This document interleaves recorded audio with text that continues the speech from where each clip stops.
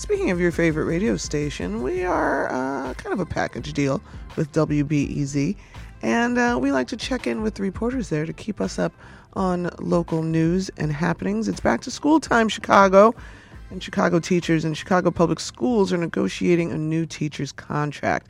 If no deal is reached by September 26th, well, the Chicago Teachers Union is prepared to strike. WBEZ reporter Sarah Karp is here to fill us in on where the two sides stand. Sarah, good morning. How are you today?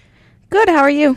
I'm doing just fine. I often mention whenever we're talking about school news that I honestly don't know how you parents navigate all of this. There's so much to keep up on. So thanks Yes.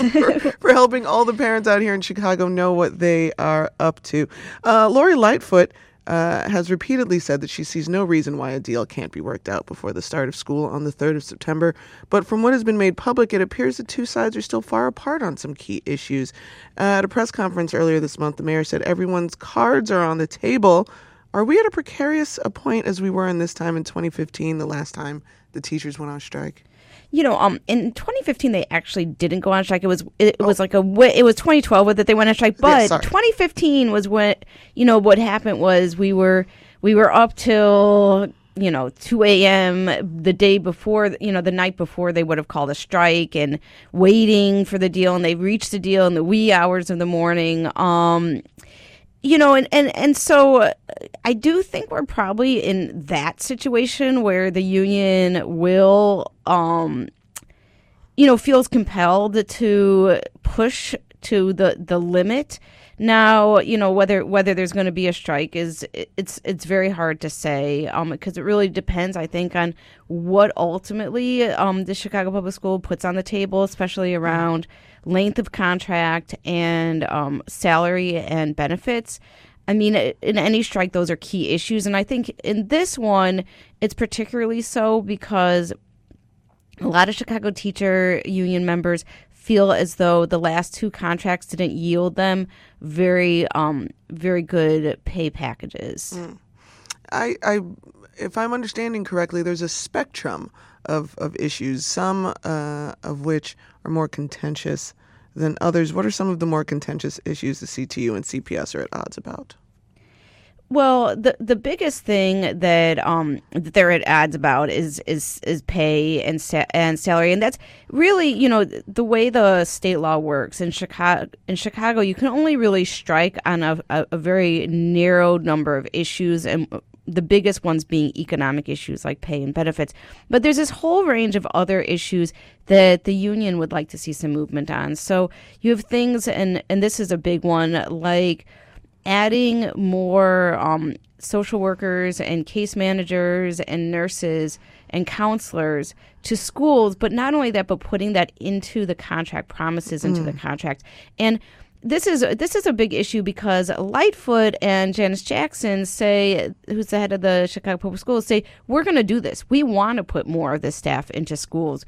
We agree we are woefully understaffed in these areas. However, they don't want to put these promises in the contract. And the Chicago Teachers Union says, hey, we've heard promises before. We want this to really happen.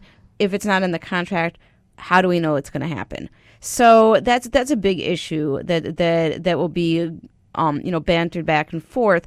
There's also issues like class size, where the Chicago Teachers Union would like to see some lower numbers and some heft between class size. Right now, they're just in the contract. They're just advisory. Really, if you have a class of 40 students, there's nothing that the school district has to do to remedy that. There are some measures that the CTU can take to try to remedy that through a pot of money that's there, but it's not like it's just advisory. What they'd like to do is to make it so that it's mandatory that class sizes are kept at a certain level and that they're lower. So you mentioned the counselors and the case managers and the healthcare staff. Do they not have their own union to negotiate on their behalf, or are they basically at the mercy of these two other governing parties? Actually, the Chicago Teachers Union represents social workers and nurses and case managers and counselors and a whole bunch of other ranges of staff. And then there are other unions that represent some of the other staff in schools, like like paraprofessionals and school bus aides. So most of the people who are in the school who are not hired by private vendors are represented by some union. So there's actually one of the interesting things right now is that one of the other unions that represents about 10,000 staff is also without a contract and is has taken a strike authorization vote. This is SEIU Local 73.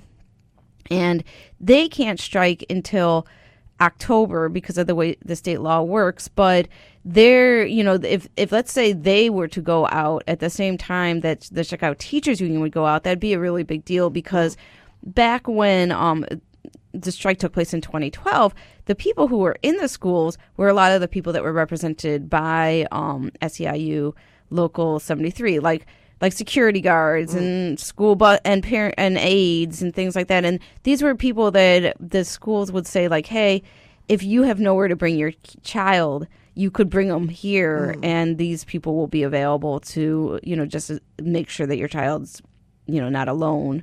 So that's also a possibility, but the timing is not exactly right, but it could line up. We saw charter school teachers take action last school year. Is there solidarity amongst these two parties? Yes. I mean, well, they're all the charter schools that went on strike are also represented by the Chicago Teachers Union. It's just sort of another arm of the Chicago Teachers Union, like the charter school arm. So, yes, there's solidarity. And in fact, it's kind of interesting because when the charter schools started going on strike or started negotiating contracts, they often said, like, we want to have they often say we want to have parity with the Chicago Teachers Union that represents the district schools because they have better pay a lot of times and some better hours and some better like planning time and things like that.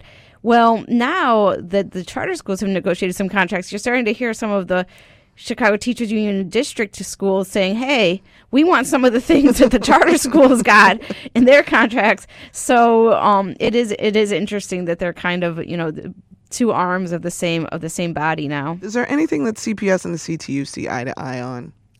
Well, I mean, you could say that they do see eye to eye on the fact that we need more social workers and counselors and case managers and these type of staff. It's just that whether that should be in the contract or not is a point of disagreement.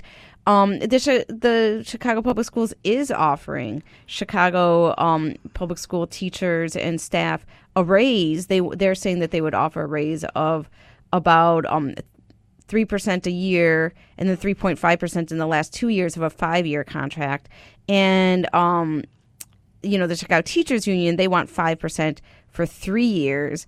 And so it's a big difference about the amount, but at least the public schools is, saying that we do think the teachers and staff do deserve a raise. So there are some things like that. There's also something called there's a sanctuary school thing that the Chicago Teachers Union is pushing for, and this would say to ICE immigration agents that they can't be allowed in schools without a search warrant, and sort of really holding the line on making sure that schools in Chicago are safe places for kids, and that they're not gonna come and be pulled out of classrooms, or their parents aren't going to get in trouble in schools. And they both agree on that. They both think that's something that as a city, I think in general, we hold to be a value. That is Sarah Karp. You can find all of the great work that she does for WBEZ, focusing on education, children, and families in Chicago at WBEZ.org. And you can follow her at SSKED Reporter on Twitter. Sarah, thank you so much. Thank you.